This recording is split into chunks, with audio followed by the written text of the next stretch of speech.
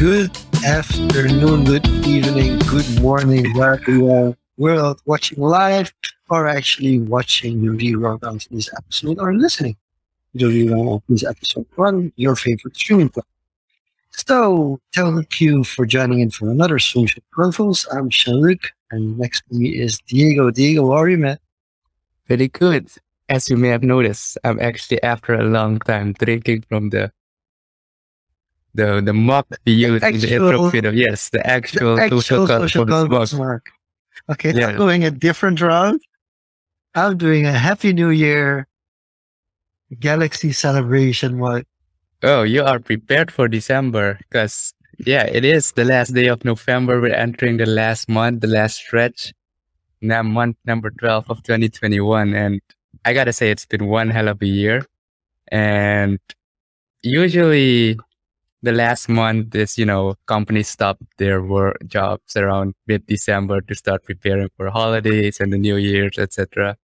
I'm not sure how it's gonna go this year, but I think for us here at the Social Convos, before all that unknown happens, I think it is a good starting point to look at how we're gonna do 2022, and I think that's gonna be the main talking point of today. Generally, what we're up to in 22 as social convos, but also personally what we've got planned for ourselves, the trajectory. Usually it's, January 1st, everyone has their New Year's resolutions, blah, blah, blah, get fit, start that business, whatever. But I want to ask you, Shanduk, what is your take on New Year's resolutions and how has it changed over the years? Okay, so first of all, New Year's resolution, I'm big into them. My wife, she's like, nah, it's not like something changed. Why should we change like who we are at the beginning of the year? But for me personally, it works quite well. I don't know if it has to do with the iteration mindset that like you iterate so I make a big thing out of it. I even did a road to 35, like when I turned 35. And I kind of celebrated going to my 35th birthday.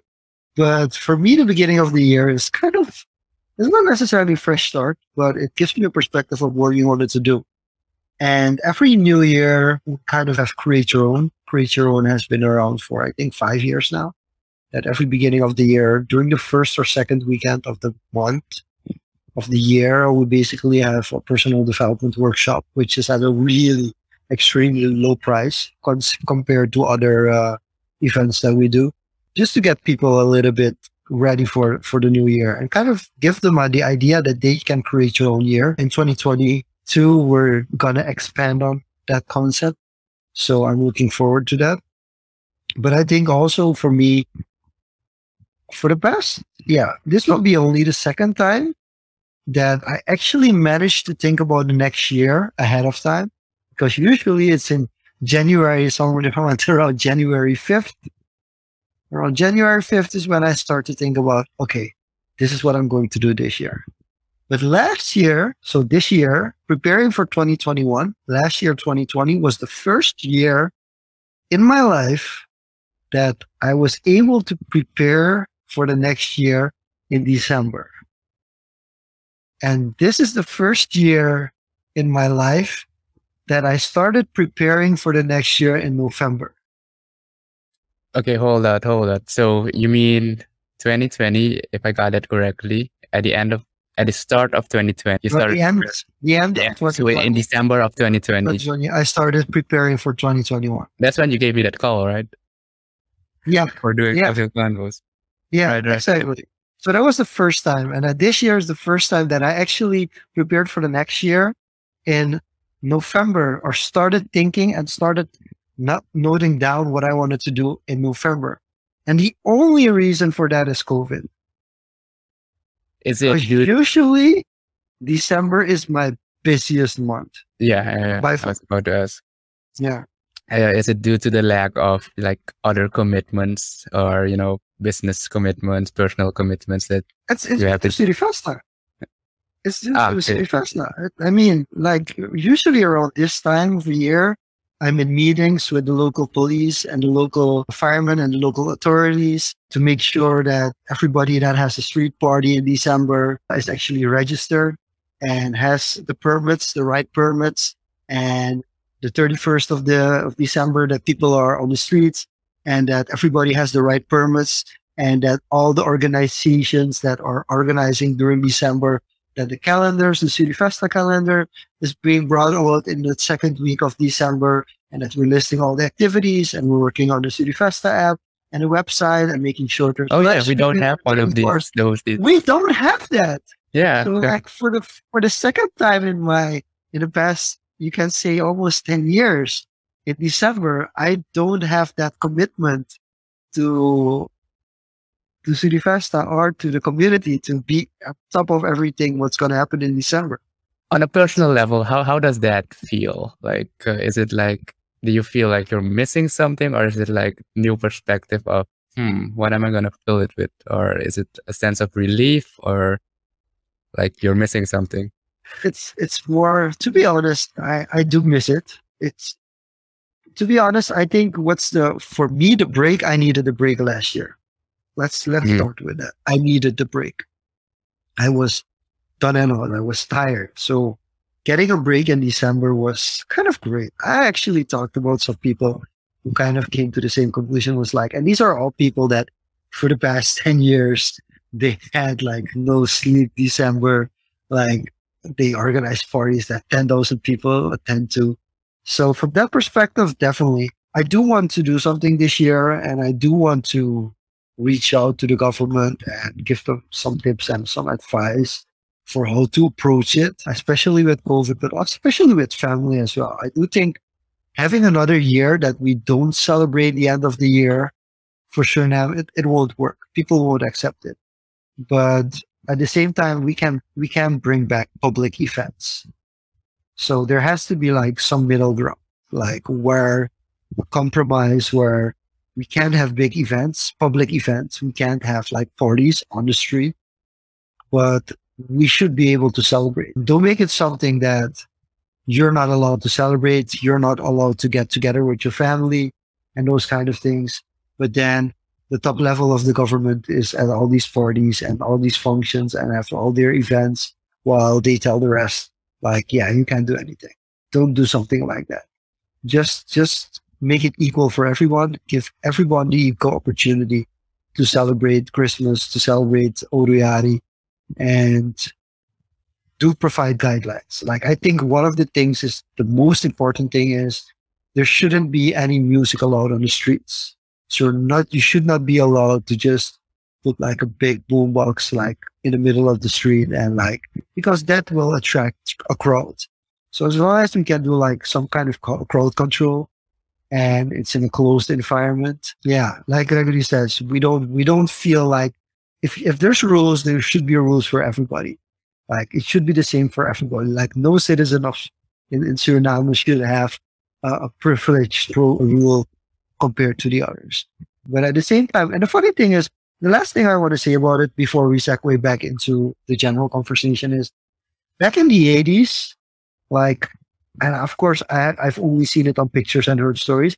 Back in the 80s, this was called soup on the stoop. Like, have your soup. The 31st of December, people would go to their favorite restaurant or their favorite company, and they would have like a soup, and they would kind of celebrate the end of the year. And there was a pagara that was being shut.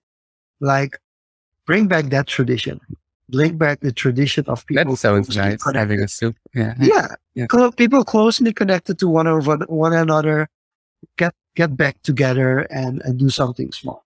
And that's kind of the direction I'm heading. Of course, we still have to have the approval of the board of Surifesta as well. So we still have to discuss this. We still have to have a written letter from the board of Surifesta, which can go to all the show organizers, that can go to all the companies that usually have their big celebrations, but also can go to the authorities. Because at the end of the day, it's going to come down to whether or not you need a permit to celebrate.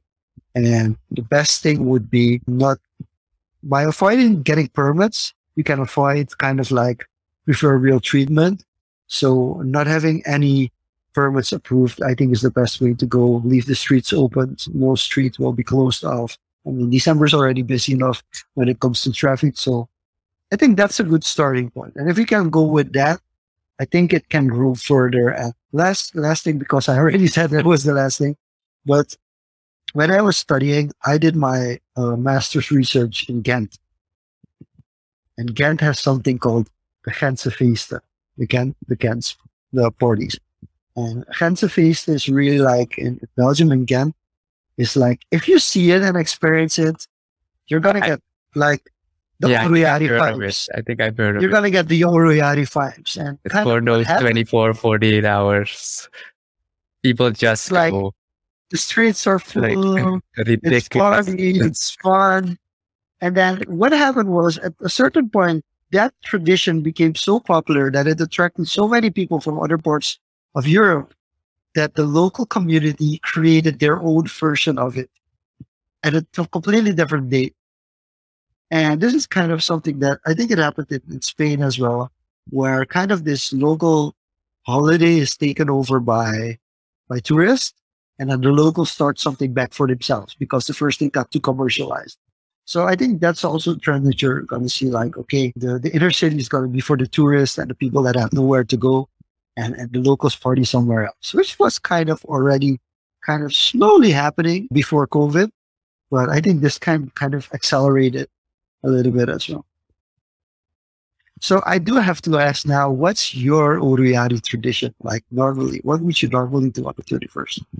So for me, I'm not like going to downtown that type of person. I actually done it once. I think it was 2015, 2016 maybe. I did once, had a nice spot there in Krasnopolski, a balcony view, etc. And you see the crowds. It was nice for what it was, but isn't really my thing. So I was like, check it off the bucket list. I can't say I've been there, I've done it. But usually it was either, staying at home with my family, just having some good food and a nice drink. And if it wasn't that, it was either going to the interior, actually, like off the grid, because it's quite the opposite, because the city is crowded and you actually find, this white sand, black water, little creek that's very quiet, peaceful. So I've done that a couple of times. Usually people say, don't go. But for me, it has worked. It's kind of the best time for me to go, quiet, peaceful, and you disconnect from everyone. And then in the new year, you come back.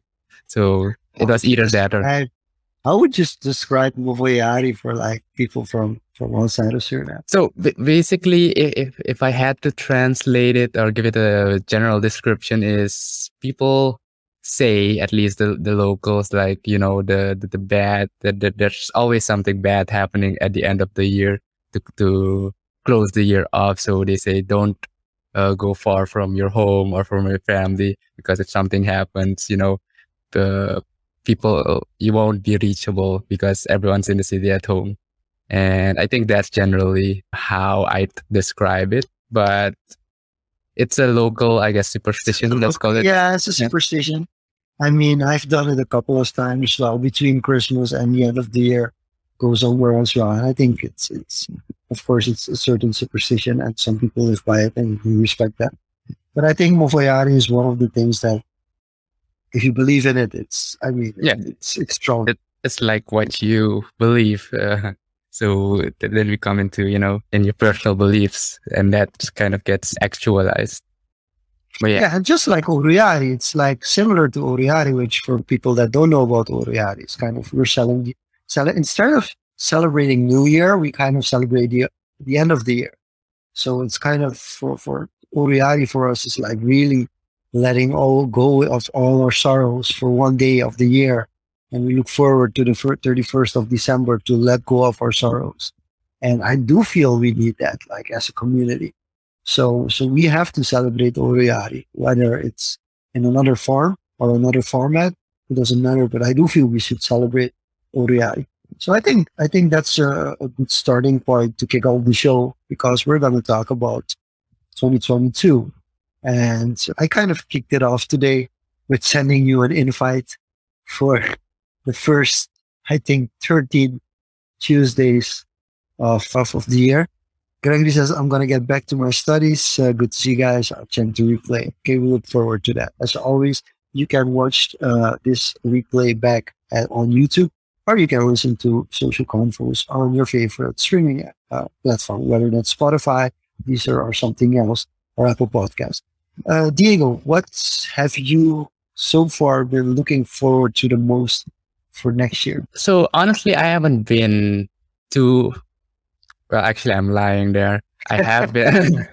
You know exactly what I've been looking forward. Yeah, There are some complications, so I am still looking forward to VCon, the conference, but with all the travel restrictions and now COVID as well, and getting permission to get visas and everything is getting more difficult. So hopefully, we still got like 6 months to 5 to 6 months to figure it out. But that is definitely for next year one of the highlights that I am looking for. If it doesn't happen due to some circumstances, there's going to be other opportunities. But I am looking, especially in the NFT space, the Web3 space. I am looking for very much alternative. So if I had to rank it in short term, that's kind of like in May, so that'd be midterm. But for the short term, I am committing for at least the next 2-3 months playing with Twitch and Gods Unchained. I'm doing kind of a, shall we call it, a social experiment with yeah, and yeah, that's pretty cool. Yeah, an actual social experiment where I'll be. If you've seen my Twitch, I've been streaming almost daily, like maybe 4 times a week. So I'm almost at 50 followers now. So that makes you can get the Twitch affiliate. So I'm going to try that. And combining that with the Gods Unchained game on the blockchain, I kind of found a pretty decent community with other streamers as well. And, so it's really cool to see the streamers interact with each other. And because the community is still so small, especially the streaming community, it is for me an opportunity to, test the waters. And the game is still in beta. So that teenage dream of becoming a gamer and getting paid for it is kind of interesting because you can buy and sell the cards. So that's an interesting dynamic to it. But even more, what's interesting, they're using Immutable X, the layer 2 platform on Ethereum. And I have reason to believe it's highly probable that the books NFTs that Gary Vee, the books that we've ordered that he'll dropping, is going to drop on Immutable X token trove. He has been teasing that platform. So having Gods Unchained and that being on that platform, it is a good case study experiment to get to know the space. But on top of that, what makes this more exciting is I'm relating this back to you with the Hive blockchain and extending or expanding on that community. I actually found the Gods Unchained community, which is like very even smaller on Hive. And it's kind of ridiculous. I made my first post last week, I think Thursday or Friday, just to say, I started with the game, earned so much. Like, I think I've been playing it for 4 weeks now, earned around like 25 Gods tokens. That's around $150 for just playing something for fun. And even that post got upvoted by the community, and it was my highest earnable post on Hive, which was, I think, 34 Hive. I don't know what that equates to. So it's kind of compounding every section of, game development and community. You're a meta streamer, Diego. I think to make it full circle, the only thing that you haven't done yet is actually upload your streams to TreeSpeak. So I am starting to make highlights now on Twitch to save the highlights, and I'll probably download them later. And it's quite interesting to see this triple, I'd say quadruple stack of things that just happened within the span of a month and how the web is developing. So if we're talking about things to look forward to in 2022, that's one of the commitments I want to make is at least for the next 2-3 months, be committed to, streaming almost daily, publishing content on Hive weekly about the recap and learning about the platform and how that will develop further, especially when other big projects like Gary T get on it eventually, So that's on the short term. And the other thing I'm probably going to start in January is ITU, Impact Theory University. So curious to see how that's going to unfold, but seeing the content and the community, how that's developed in the Discord, etc. I think it's something I'm very much looking forward to. And especially because it's still very under the 10,000 crowd, it's still something you can, that's not out of reach if you, compared to if you join a community of 100,000 or some A-list university or whatever. Okay. So that's quite interesting. So quickly, like for people that are not familiar with impact theory and the university, like kind of in easy to understand terms, what's it about? So it's kind of, if I had to describe it, so Impact Theory is a US based company, and it's founded by Tom Bilyeu, and he kind of has been releasing over the past 5 years content on YouTube, content about, making an impact, thinking about learning how to think in first principles and, business decision making, and how he's been having interviews with highly top achievers in their fields like Tim Ferriss, Gary Vee, many people ranging from business, nutrition, relationship, and just having an impact on the world. So, and he kind of translated all that knowledge he gained into a curriculum, and that kind of that was the foundation for Impact Theory University. So I expect to learn basically all the things that he gained and also his experience formed the curriculum and also a core community. So it's something around those lines. I can't really. Okay, no, it's good. I know Tom through Impact Theory. I know it through Simon Sinek. Like the Millennial Question. I think that's one of the most underutilized videos. Even though it has millions of views, it's still one of the underutilized videos. And I feel like everybody especially in an educational space, but also a leadership space, people should watch that video to kind of grasp. I think you've emphasized something there. The education, it's kind of a non-traditional education. It is more like developing your, people skills, your soft skills, your situational awareness skills. It's not about the hard knowledge like science, etc. There have been, pseudoscience research has been done, but it's really more about leveraging experience. I think. Yeah, I think, from the funny thing is I look at it from a little bit from a different perspective. I think like a lot of like knowledgeable and like high level institutes have already signed saying okay, in 10 years from now, emotional intelligence will be just as important as your IQ. And you have to leverage on how to do problem solving and those kind of things.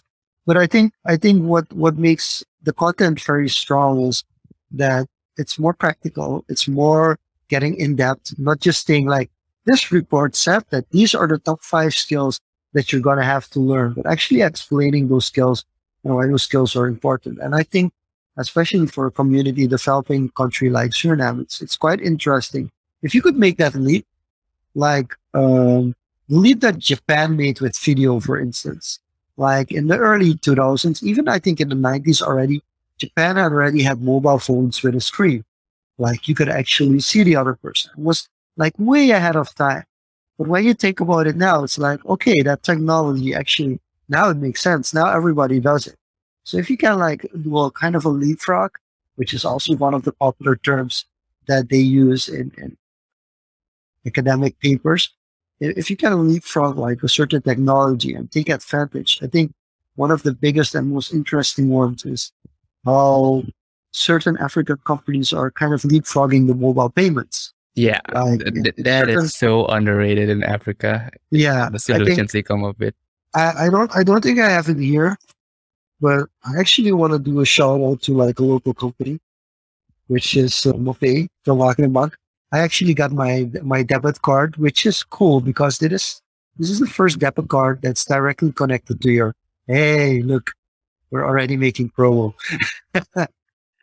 What is the first? It's the first debit If card that's anyone from directly, Monks watching, yeah, hit us up. or listening. But it's really, I mean, you have internet banking, which can kind of have the similar purpose, but you don't need to be online to use the MoPay debit card. So I think that's a very interesting technology, and I think we are under not only underutilizing but underestimating the importance of how mobile payments will play a role in a country which has a population of 500,000 but actually has over 1 million active phones. So I mean that's already giving you a perception to like instead of trying to get people behind the computer, like just let them learn how to use their phone. And then things like security are gonna come up. How are you responsible? And I think that's also one of the things that worries me the most about Web 3.0 is the ownership part. I think people are a little bit as underestimating the importance of the ownership part as well. And I think, Underestimating the responsibility that comes with it, yeah, I think. yeah, I think that's for me as well. I'm also looking at when I want to do the Impact Theory University. I'm gonna actually start off with Chris Ducker. Chris Ducker is a speaker and a writer that I look up to a lot, and he's one of the people that really changed the game from a surface perspective, as in building your own brand, but also being able to outsource certain aspects of basically the virtual assistance space. He's really been groundbreaking in that. He kind of moved away. He's British. He moved to Southeast Asia, and he kind of operates his business fully from there. And his clientele is kind of the world, but he operates from kind of you can say a low cost country. So that's something that really has my interest. Oh, was that Chris Ducker you said? Yeah, Chris Ducker. Oh, okay. No, that's good. I got mixed up with Peter Drucker from No. Impact. He's actually, I think he might have been a student. I'm quickly got. Yeah, because that is actually on my to read list now. So probably if I don't finish it by the end of this year, that's one of the first books I'm gonna read next year. The Effective Executive by Peter Drucker. So that's one thing I could add to the list of 2022 for things to look forward to in the early stages, at least. So Chris Ducker is kind of the ground bigger when it comes to virtual freedom, like saying like you can live anywhere in the world and still have business anywhere in the world as well. And he's kind of the living proof that he doesn't have to live in a Western country to get the deals and the gigs in that he needs to like be considered successful. And I think that's a very, very big stepping stone. And okay, that's interesting. I didn't know that. Thanks for sharing that actually. So JRK says it's old school thinking. Japan is still mainly a money in the hand country, and locally still not a lot of people who could have a proper smartphone, let alone experience and knowledge. But I believe they're slowly getting there. Okay, I was kind of looking at it from a video perspective. I actually didn't know that you just mentioned that. And quickly getting back to Chris Ducker, I think what's interesting is he's creating the web. He has created the revolutionary part of Web 2.0. But if you combine his theory and combine all the things that you can learn from with Web 3.0, it becomes even stronger. Because he already kind of made that infrastructure that's there for Web 2.0. So basically, you're getting all the geeks and all the nerds and everybody that's kind of geek techie who's like into the Web 3.0 space. They kind of know that space. But then you can also get in like the part of the Web 2.0 people that kind of they're not familiar with how Web 2.0 works. And if you can, in a Web 2.0 way, explain how Web 3.0 works, I think that's gold right there. And I want to be in that space, but not specifically for the money, but as a stepping stone to find a solution for actually communities.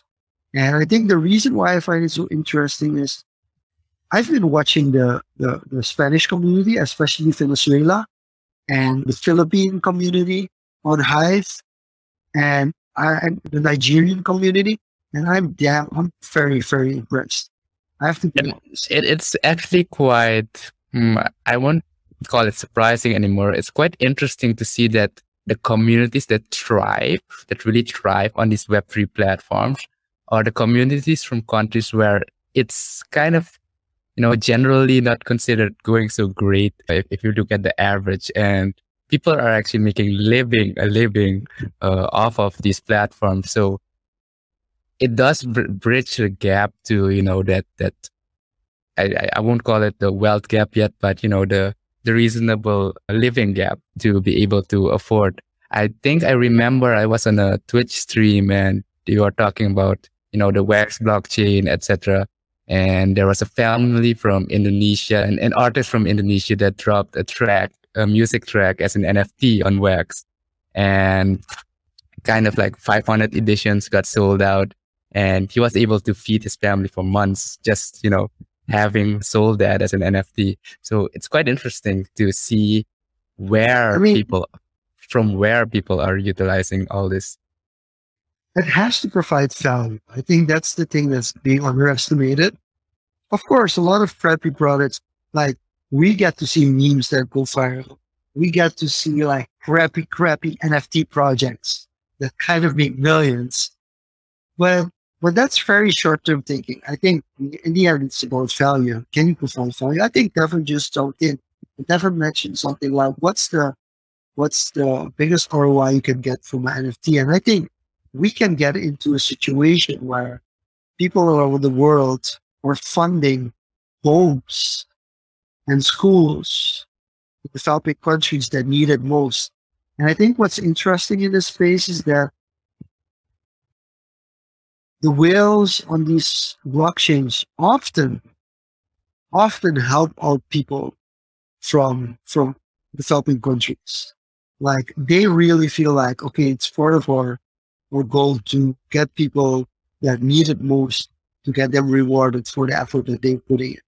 And I think that's really interesting because I feel like that's a little bit more than usual that they actually go to the extent that they really want to help.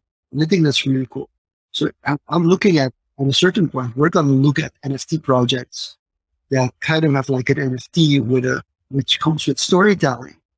And like, actually, these are going to be projects. And this is where I'm like kind of my social side kind of connects with my entrepreneurial side. Whereas I'm right now thinking of projects, NFT projects, which were kind of like the Web 3.0 forms of crowdfunding, but not for business or business idea, but Yeah, for a social, yeah, for a social aspect. And I do think, especially if you look at the whales, they're still just regular people, and this is a way for them to offset kind of their influence and wealth and pay it forward. I think because a lot of I won't say a lot, but many people have in the past like 5, 6 years in the crypto space have gone from, middle income, low income, average, just being early to making tens, hundreds, or even millions of thousands of dollars in net worth over these past 5 years. And having had that opportunity, I see it in many, if you look at crypto Twitter, a lot of them kind of pay it forward to others. Like, it has become kind of a cult movement. Everyone putting the hashtag whack me, we're all gonna make it, and lifting each other up.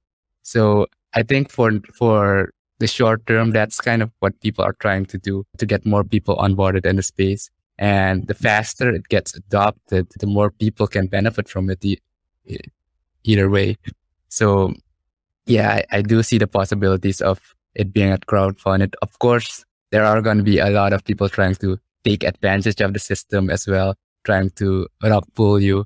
Rug pull being, starting a project, and then as the project ends, everyone fund it, they just disappear, destroy the website or something, and or just put a meme and they just disappear with everything. So that's kind of where the danger is. But that's where innovation and it's the Wild West. That's where innovation happens. What's an interesting thing? I met a guy on Twitter. He makes NFTs to help his parents pay off medical debts, and now he's on his second drop. And he talks about big problems, inner demons, and illustration. I think we have a long way to go. For me, I'm personally waiting for the bubble to kind of not necessarily burst, but first, I think we still need to see our first real NFT setback to kind of Oh yeah, get I want to see blood. get a valuation, get a valuation of where we're at. Because I mean, we've seen that with the original web 1.0, if you call it that. That was kind of the .com bubble where kind of everybody was getting like these domains and like hunting these domains to get the more value. Speaking of the mates, we've kind of been debate hunting as well. Yeah, no, that's the plug. I was putting that plug in. Actually, I was definitely putting that plug in to talk about the main on. But like it was getting to certain insane rates. And I'm big on research, and I should not use the words research, but I'm very big on. I used to hate history, but now I'm kind of big on internet history. And I think one of the most interesting stories is how Yahoo kind of lost its internet dominance. Like it's a very interesting thing. Yahoo was kind of one of the first main big search engine. They kind of had it all. They were like on top of the world. And we're looking at Facebook or Meta and how they try to kind of stay on top of everything. And Yahoo kind of like most people don't know how Mark Cuban became so wealthy. Like what was the big jump for Mark Cuban? And the big jump for Mark Cuban was broadcast.com. Like if you think how much money Yahoo spent to purchase broadcast.com from Mark Cuban, so much that he could buy the freaking whole Dallas Mavericks and still have enough money to do other side projects, buy other stuff. And if you look at where the Dallas Mavericks are now with an NBA title, and you look at where broadcast.com is, that Yahoo completely yanked off the air. I mean, like, it's like how much of it's like one of the big what ifs. The big what ifs. If that never happened. If that ever happened, I think there was one. And the second one was GeoCities. I mean, GeoCities was supposed to be the beginning of Web 2.0. GeoCities was kind of like the beginning of Redster, the beginning of Facebook, the beginning of all platforms. 40 peeps, for instance, if you're like also 35 or also 30 at least, you might have had a 40 peeps page. Well, kind of GeoCities was going into that direction of everybody having their own space. But then WordPress would have been a much better investment for Yahoo to make than GeoCities, because GeoCities was also a $1 billion project, which completely backfired on them. Those two projects, like at the height of Yahoo, kind of destroyed their pathway. And Google kind of, it just came in the late 90s, kind of took everything by storm. So it's kind of an interesting narrative to see like how things play out and how the wrong mergers and acquisitions can kind of like completely. If you compare, before we go to that domain talk we just highlighted, if you compare Yahoo, Google, the Web 1.0 era around the 2000, how some of the biggest kind of lost their position. If you look at how Nokia, for example, lost its dominance in the smartphone or in the mobile industry. If you look at how what a lot of companies like HTC disappeared from the grid. A lot of companies that were like leading in their their niche, their industry, kind of got dethroned within a few years, within less than a decade, 5 to 10 years, and kind of totally shifted. If you look at that era and this era now, as we are shifting to Web 3.0, do you think companies like Facebook, Google, or something similar are too big for that to happen? Or definitely not. How do you feel? Definitely not. Well, definitely not. So I want to share something with you because I feel like there's too much involvement of Microsoft in Facebook to ever pull it out. So I think, and it all starts with IBM. I think if you know a little bit about IBM, how kind of they originally started and what they are now, they're a completely different company that they were. Like Yeah, they pivoted completely. They were the leading in everything. personal for computers. Yeah, they were the leading company in everything, and they completely had to pivot because they lost the race in certain aspects. But they're still around. They're still big. So IBM is a good example of like how companies, even though their main core product that everybody knows them from, even though if that success dies down, they find a way. I'm seeing Facebook or Meta. Yeah, we're just going to call it Facebook. We don't care what we're just going to call it your company Facebook. They're going to be around like forever. It's the same like Microsoft. So that's where it becomes interesting because Bill Gates made sure that whatever happened, Microsoft will still be used by a lot of people. Kind of Internet Explorer kind of lost it completely. Like they lost the battle completely. But Microsoft is still around. So they managed to at least innovate enough that was necessary. But I think the operating system works well enough for people to be like, yeah, we don't need something else.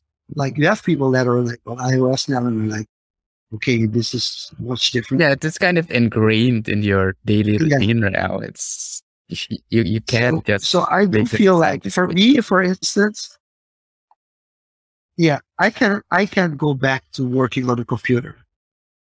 I just can't. I think once you've had a MacBook and you've played with the touchpad of a MacBook, any other mouse kind of comes like, huh. And I think those are the innovations that really make a difference. Like people don't understand like how such a small thing can really bring a difference. And I think that's also the underestimation of iPhone. And that's what happened with Nokia. Like Nokia had kind of like one main thing. It was undestructible. And the second main thing, they had Snake, but like the Snake era has long, long passed because there are now so many mobile games that something like that, kind of like that flagship game that everybody plays, it's almost gonna become like best case scenario for Nokia is that Snake kind of becomes what Tetris is now, that you have the World Classic Tennis Championships, and that you get like this insane kind of group that completely supports and still buys Nokia's just to be able to play that game and to be the high scorer and become world champion. But that's such a small niche. Like the main audience, it's just not gonna happen. Yeah, the mobile phone market. Same with Motorola. Motorola completely shifted now to like corporate hardware and antennas and But stuff. like, yeah, so you have to start. Yeah, you have to start making decisions. And another, like, it's funny, like Google. It's almost that people feel like they got lucky, but another big break for Google was YouTube. Yes. Like Google, Google acquiring YouTube was like one of the best deals they could have ever made because without YouTube, they were completely lost as well. The game was over. Facebook had the internet. If Google didn't acquire YouTube, Facebook would have had the internet, except for China. And I think that's where I think Google really tried too hard to integrate YouTube with the rest of the Google interface, which backfired in so many ways. I think they find a proper mix now, but to think that Google shut down Orkut to make a power play with Google Plus and YouTube and completely backfired. And they kind of changed everything off of that. So Orkut is like a platform. It used to be a social platform from Google, which was built by a guy named Orkut. That was his actual name. And they built a social platform with that. And it was the biggest platform in Brazil, in India, I think 10 years ago. 10 years ago, the biggest platform in Brazil and India was actually Orkut. And then it was kind of this cult that everybody in that country was just on that platform. And if you wanted to connect with others outside that country, you would probably go to Facebook, but you were on Orkut. And then they just took it to the graveyard, to the Google graveyard, which is it's just insane thinking about it. But that's the Google model. Like We don't care if so many people, millions of people use it. We just kill it down if it was. And that's actually, I think that's required as well. They're not afraid. If you look at, yeah, Google is a billion, I think $1 trillion company already at this point. But if you look at these big companies, they are not afraid to invest in iterating, trying things. If you look at the list of projects that Google has killed, I was an avid user of Google Reader, RSS feeds for articles, etc. They killed them. There's so iGoogle. many. Do you know iGoogle? Oh my God. iGoogle was the most perfect starting place on the internet. It was just imagine, no, but seriously, just imagine if iGoogle was still around and all your socials would be on your iGoogle. And then on another account, you would put all your NFT projects. I mean, it was perfect. It was perfect. There was really no reason to kill that off. Well, we don't know that at that time with the researchers probably, but yeah, so some decisions may seem questionable, but the point I was trying to make was they have tried so many things, failed at so many things. And I think that is something that more companies, even if you have limited resources, should try and not, stick with your status quo service or product that you've been giving for the last, decade, and pivot or, iterate on things and try things out. Because at the end of the day, the world changes and you need to be flexible enough to still matter in the community you're in. It doesn't quite matter which industry actually. Yeah, but I think that's I almost want to say boomer thinking. Like having like one cash cow and kind of depending fully on that, and like waiting until that cash cow just completely dries down. And then they're stuck with a cow that doesn't produce and complain to employees about it. To they complain that the employees are the problem. So like I think that's a very 20th century kind of debacle where kind of like it's like this is the money maker of the company, so we're gonna put everything into that, and that's how it is, and they get to say everything. This is the time, especially the world it's kind of crisis, especially here. It is prime time to learn and iterate in this crisis, and that's why my 2020 it's kind of mainly 2022. I'm not in the past anymore. That's why my 2022 is going to be, at least the first half, mainly focused on education, learning about new spaces, learning new skills. So it's very focused on that instead of, having the normal business as usual. So, yeah. So here's an interesting thing. I'm actually also going back to traditional social media. So you spoke about a social experiment, and I did a social experiment in 2020 actually, much less this year, but especially in 2020. I did a social experiment with TreeSpeak and YouTube. Whereas in a normal circumstance, I would build YouTube, and I would be building YouTube, and I decided instead of posting all those videos on YouTube, I'm going to post all those videos on TreeSpeak. And I posted 100 videos in a year on TreeSpeak. And the spin-off from that is like, so basically the spin-off of 2020 is the reason why I reached my 2021 goal with 1 month to go. So that's a very, very interesting dynamic. But now for me, there was kind of seeing if it could work. So the experiment worked from a monetary perspective. But now what I want to do is I also want to build the audience on Web 3.0. Because there's a difference of earning money on Web 3.0 and building an audience on Web 3.0. Could you elaborate a bit what happened last week, especially on that, what you're talking about, so people have a better reference on that social experiments with the videos? Okay. We're talking about how. So, no, we're talking about crypto in general, but also like year goals. So beginning of the year, I set a goal for myself, which was 10,000. I didn't specify the goal. I didn't say whether it was 10,000 followers on Facebook, or 10,000 followers on Twitter, or 10,000 connections on LinkedIn, or 10,000. And the reason I didn't specify, because I didn't want to go for a certain goal which had no other value than just say, I've reached 10,000. Like, because going for like 10,000 LinkedIn connections, I could go on LinkedIn and connect with 100 people every week, and I would have 10,000 connections at the end at the end of the year. Just because if I connect with 100 people every week, automatically I will get 100 requests as well on LinkedIn, and I could just connect all over the place. And then I would have 10,000 connections on LinkedIn. Woohoo, amazing. And then what does that achieve? Nothing, because it's just 10,000 connections. So I didn't want to like get to that specific number, but I do wanted to know what it would take to get to that process. Now, doing it all over the board was too much. So I figured, let's just at least get it for one. So at least get 1,000 followers on Facebook, 1,000 followers on Twitter, 1,000 followers on LinkedIn or YouTube, subscribers, or on TikTok or Instagram. And but also like monetarily, like could I be able to save $10,000 or 10,000 euros on my bank account? Would I be able to do that within a year? Would I be able to have 10,000 Hive on Hive?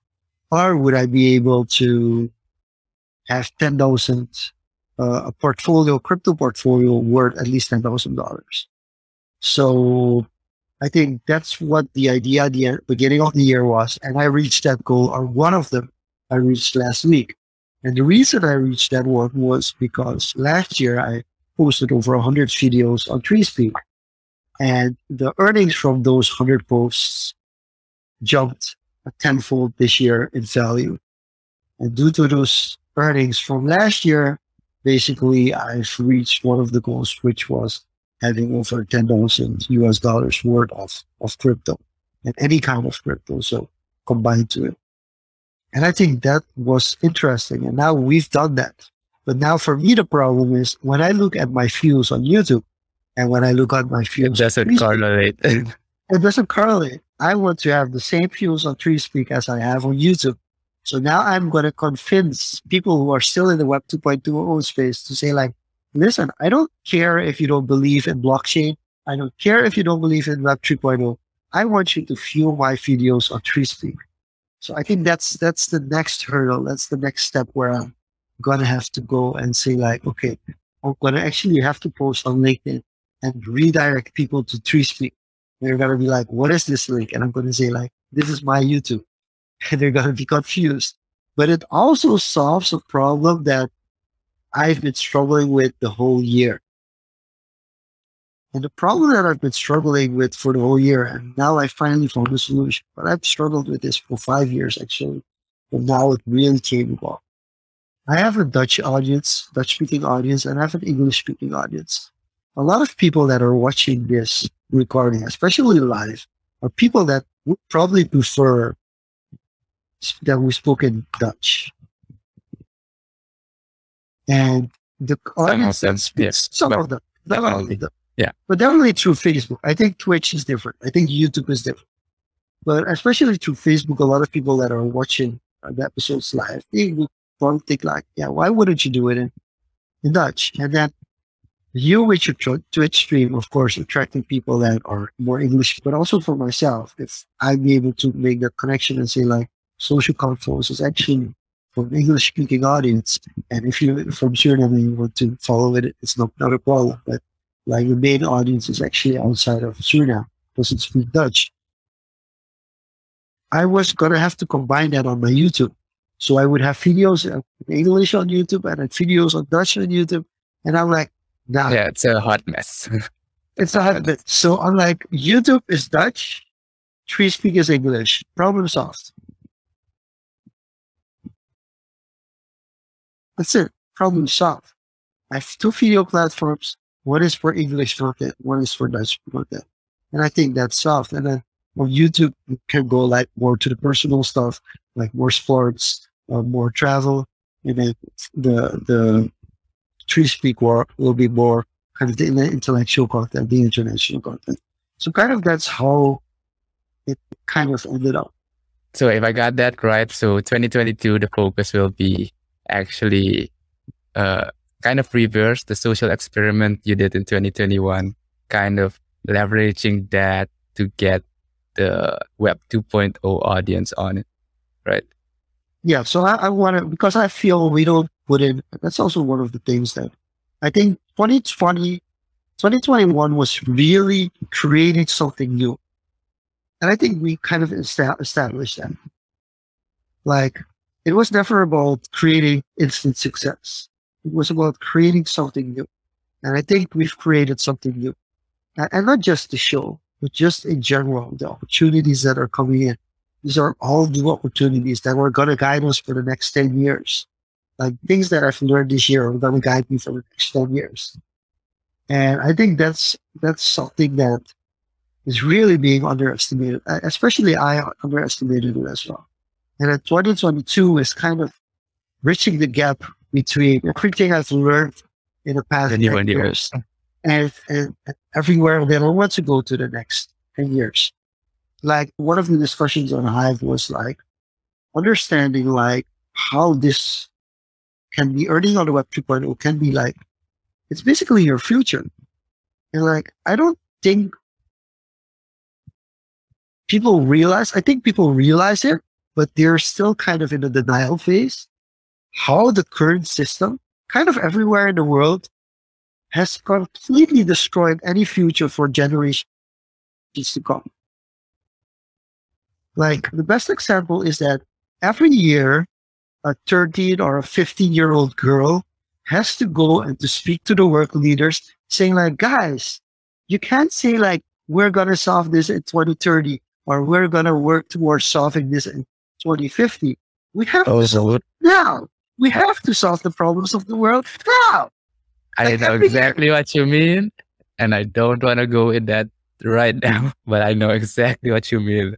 But that's the point. Like, and the reason I'm driving into this because people don't want to talk about it.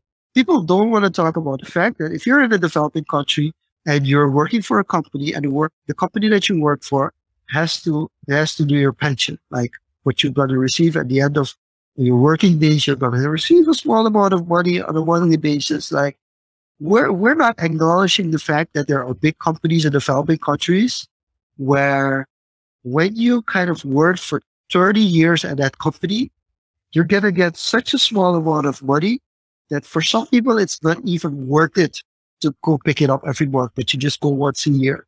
Like it's complete devaluation of your local currency. Even for people in dollars, it's getting less. But can you imagine that if in dollars it's getting less, it's worse for like developing countries? And that's kind of, you're working 30 years, hard labor, and at the end of the road, it's like, nice, thank you. And you're getting a small amount of money, but you can't have any luxuries. Whereas other people who've been in the system longer, who follow kind of loopholes in the system, they get to benefit from something that you don't get to benefit. It's just not fair. So if Web 3.0 can kind of solve this issue that for people that are willing to work hard in their 20s, 30s, 40s, that when they're 50, they have something for all the hard work they've put in. I mean, that's fair game.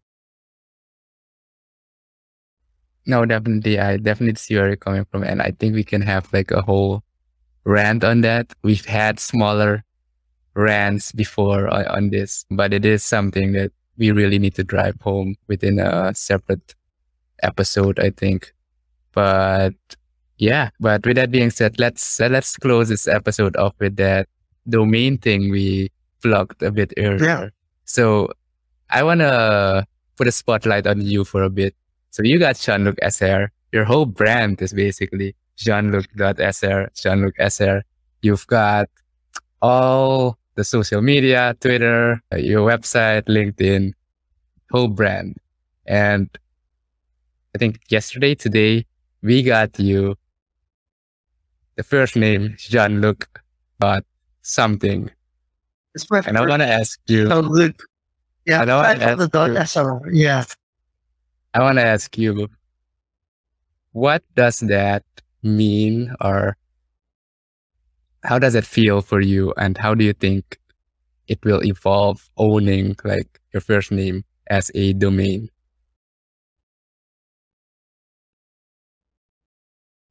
Because I couldn't get Diego that whatever it was. No, I have So to much to say, I comment feel on. like I got And lucky. I'm surprised that Shanluk wasn't taken.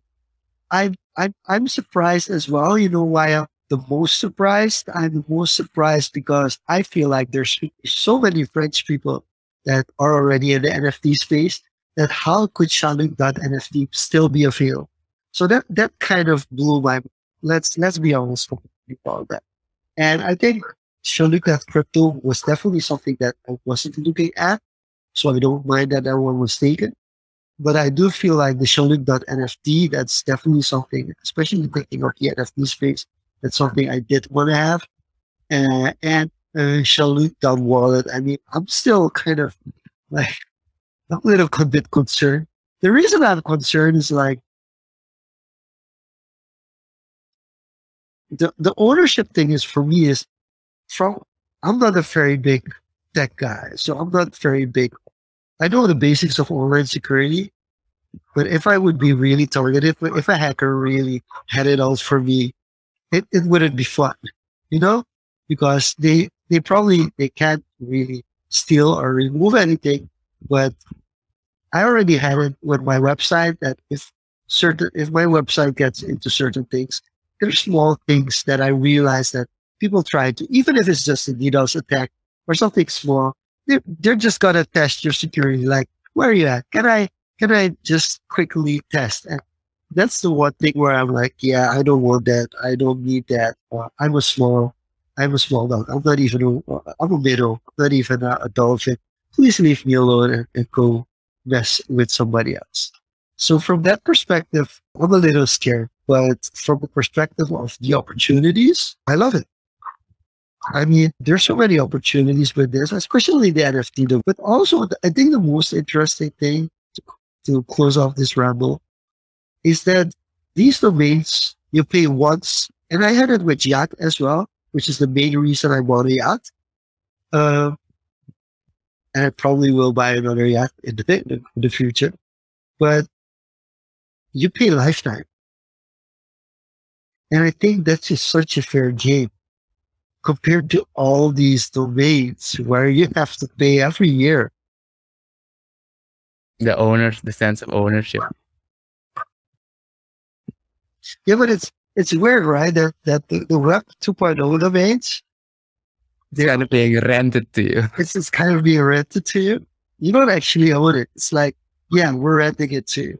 Can't take it back anytime. And I think the Web 3.0 domains are some domains that kind of, yeah, like complete ownership and it's yours. You just buy it once and it's yours. No, I really think it was awesome when I saw it. That's why I shared it immediately. And I jumped in. I usually don't jump into things that you share. we were talking about Black Friday, Cyber Monday overrated. Yeah. This was one of those deals. Yeah. Yeah. This was one of those deals that I was like, yeah, okay, we're going to do this. And which is the funny thing, because for Black Friday, I didn't buy anything. So the question now to you is like, which domains did you get your domains that you wanted? I actually already had Confoes.nft and Confoes.wallet. Like I got it like a month ago. So I didn't know about this deal. So I did try to take advantage. I did bought some fun domains to play with. We'll see what if something comes out of it. I had a few friends in the Telegram. They had like 16 domains that they bought. Like so kind of domain farming. But it is quite interesting. I pulled the trigger today because gas fees were ridiculously low on Ethereum for the convos.eth domain. So we also own convos.eth domain now. Congrats. And what else? Yeah, I already had my own name, .eth. So that was kind of what gave me the ENS airdrop.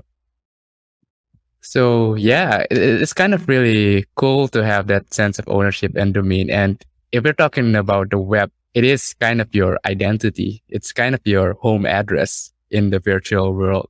And having that, it's kind of like buying a house, like the street where you're going to live, where everything is pointed to. If you have, postal, if you have, a delivery address, it's kind of like that. And that's kind of how I see it as well. So that's why I kind of diversified and invested in domains as well. There has been emphasis, in the .com and going into Web2 to take ownership of your name. So this is taking it to the next step. I think it's a really interesting space. I just want to point out that Jager said he bought socks on Black Friday. So to close it off for our viewers and I think we could still do an overall there if you want to. But the question that we have for this week is, what is the funniest thing that you bought on Black Friday? Ever? Yeah.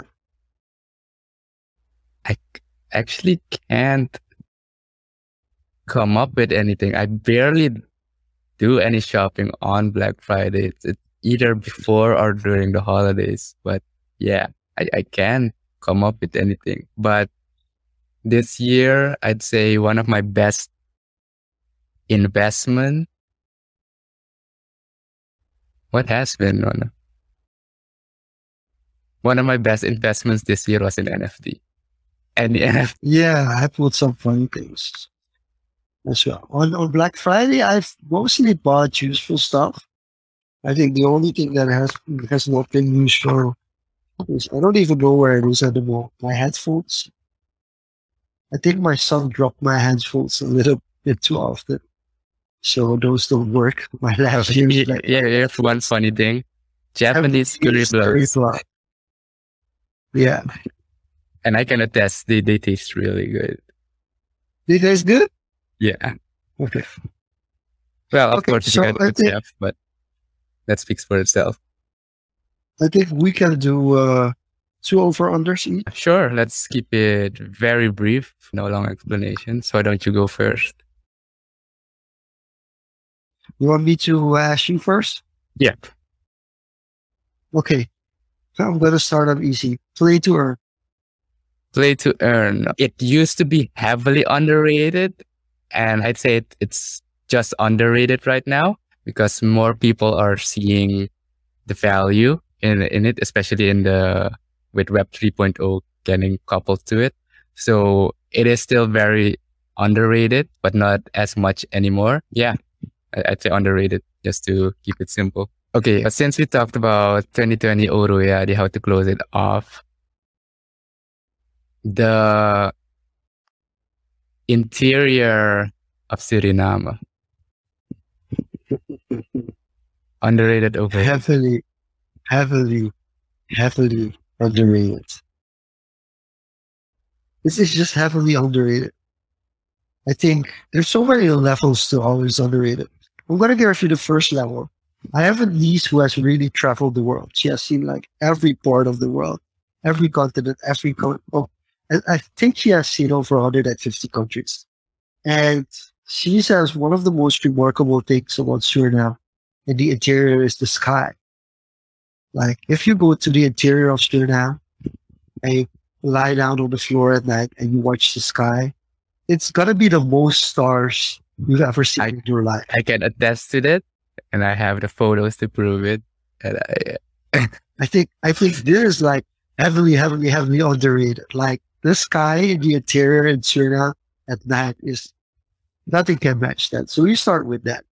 Then you start with the fact that we're the most forested country in the world with 92% rainforest, which is like also makes it very at ease because it's quite warm and quite humid. But due to the forestation, it kind of helps that you don't feel like it's overheated. Then you get to the water, like the Sulas and the different rivers. And that's also something like nature suiting you, that you could just sit down somewhere and you got a water massage for yourself and you just sit down. And there's so many levels to the interior of Suriname that are underestimated. Like one of the most beautiful things I've seen in my life, and this is really going to sound very crazy, But when you're on the water, like you're on the river, the upper Sudanese River, and it has rained, and there's a very, very strong sun hitting the water and the what do you call it? The Yeah, rocks? surface. Yeah. The surface. So the surface of the water, but especially the rocks. So when the rocks are wet and the sun hits, like hard sun hits the rock, there's this kind of smog that Yeah. arises. And that's one of the most beautiful things I've ever seen in my life. So these are really, really things. And these are just four things that come top of my head. But the interior of Sherman is completely, completely underrated. All right. Second one for you. T-shirts as merch.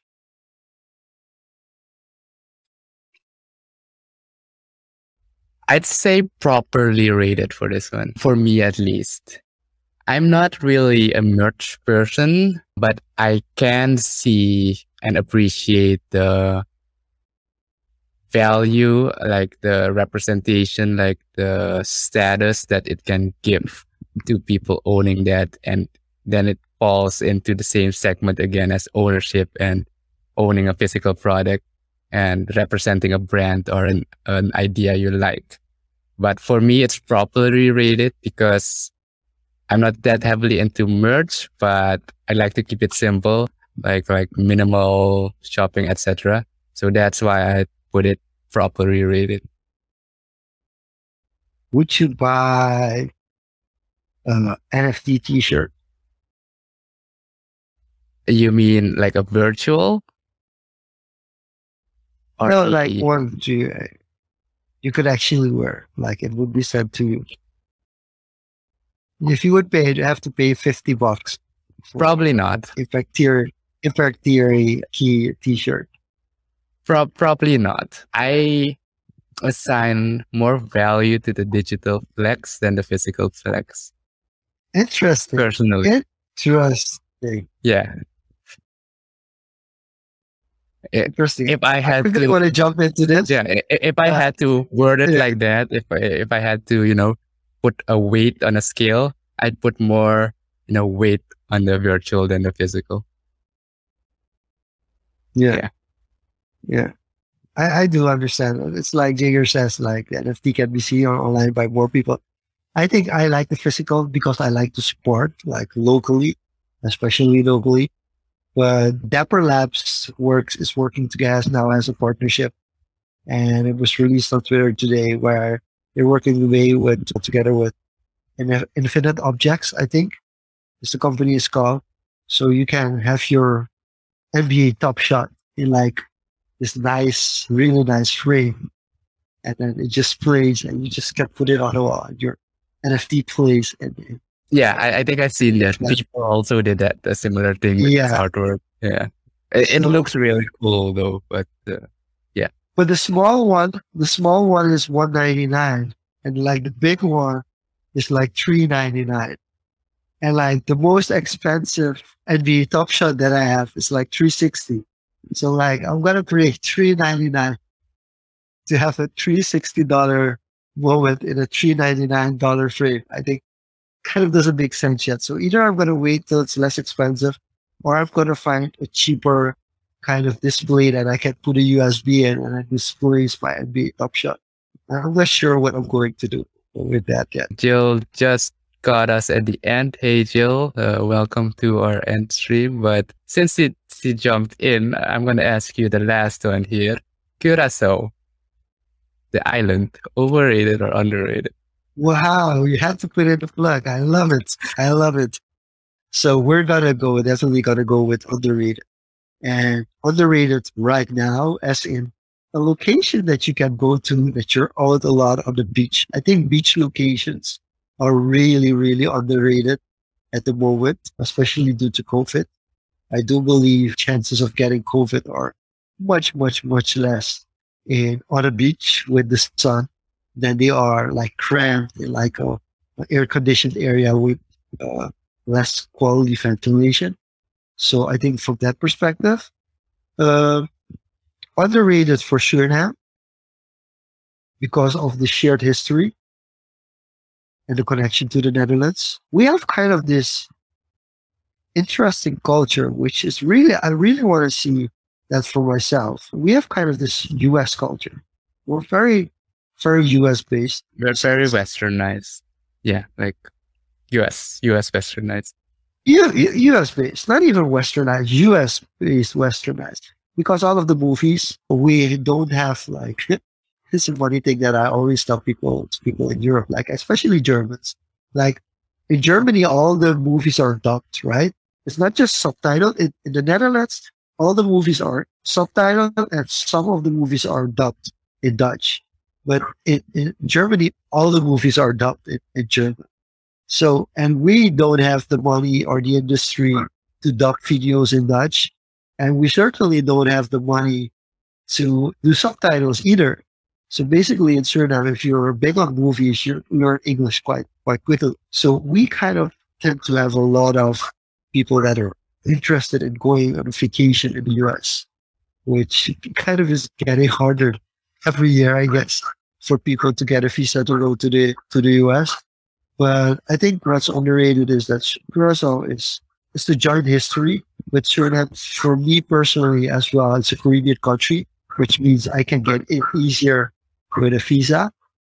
And there are also certain things that are different. Like for instance, in Suriname, we don't have white beaches. I want to go to a white beach and I want to lay down on a white beach and I want to go swimming and be able to see my hands. And also the pictures are going to be quite nice. And then there are a couple of things that I really want to try. One of the things is in the package, because we went out to pick out the package from Curacao. There were these Curacao cheese balls. You know, they look a lot like bitterball, but they are with cheese filled. Oh my God, those are delicious. Yes. So I do want to check out the food. I do want to check out the culture. There are a lot of bridges. So that's fun. I'm not looking forward to going down from a bridge, but most likely it's still on my bucket list, so I have to do it. So I think there will be a lot of fun things. And one of the things that I really want to learn a little bit more as well, which is more from the sports background, I do want to meet or learn a little bit more about the national team of Curaçao, because they've transitioned similar to Suriname. They were before Suriname. So they're further along in the process of getting players who have like roots from Curacao to allow them to play for the national team. And that's something that Suriname has done as well. So I do really want to learn how their process went and how they are trying to get into the World Cup as well, just like we are, and how they did that process. So those are the things that I'm really looking forward to. Awesome. Looking forward to the content that's gonna come out of that. So I'm not sure if you've as you commit mentioned. I'm not sure you've mentioned to the audience, because next week we will have Confoes 48. But I think Confoes 49 will be 3 weeks from now. Oh, we already have someone booked for 14. We have somebody booked for 14. Yes. Wow. Okay. We'll talk about this in the after show. But talk about this in the after show. Yeah. Most likely there will be no Confoes on the 14th. Jill is laughing in the background now. But we will have a 20 show on the 21st and a show on the 28th, I guess. Yeah. We'll arrange it. But yeah, this was a good episode to check in on what we're gonna do in 2022. So to recap real quick, for me, the focus is gonna be really on learning and education and, trying out new stuff. And I guess for you, it's gonna be more like the research expert. Reaching Web 2.0. Yeah. Yeah. Reaching Web 2.0 and Web 2.0. I think that's really. Awesome. All right, guys, this was it for Social Confoes 47. We will hit episode 50 at the end of the year, and we would like to Thank you guys for tuning in weekly, as always. And we look forward to the start of 2022 as well. We will Awesome. continue. With that Awesome. being said, roll us out. This was Social Confoes. See you back next week, same place, same time. Bye bye.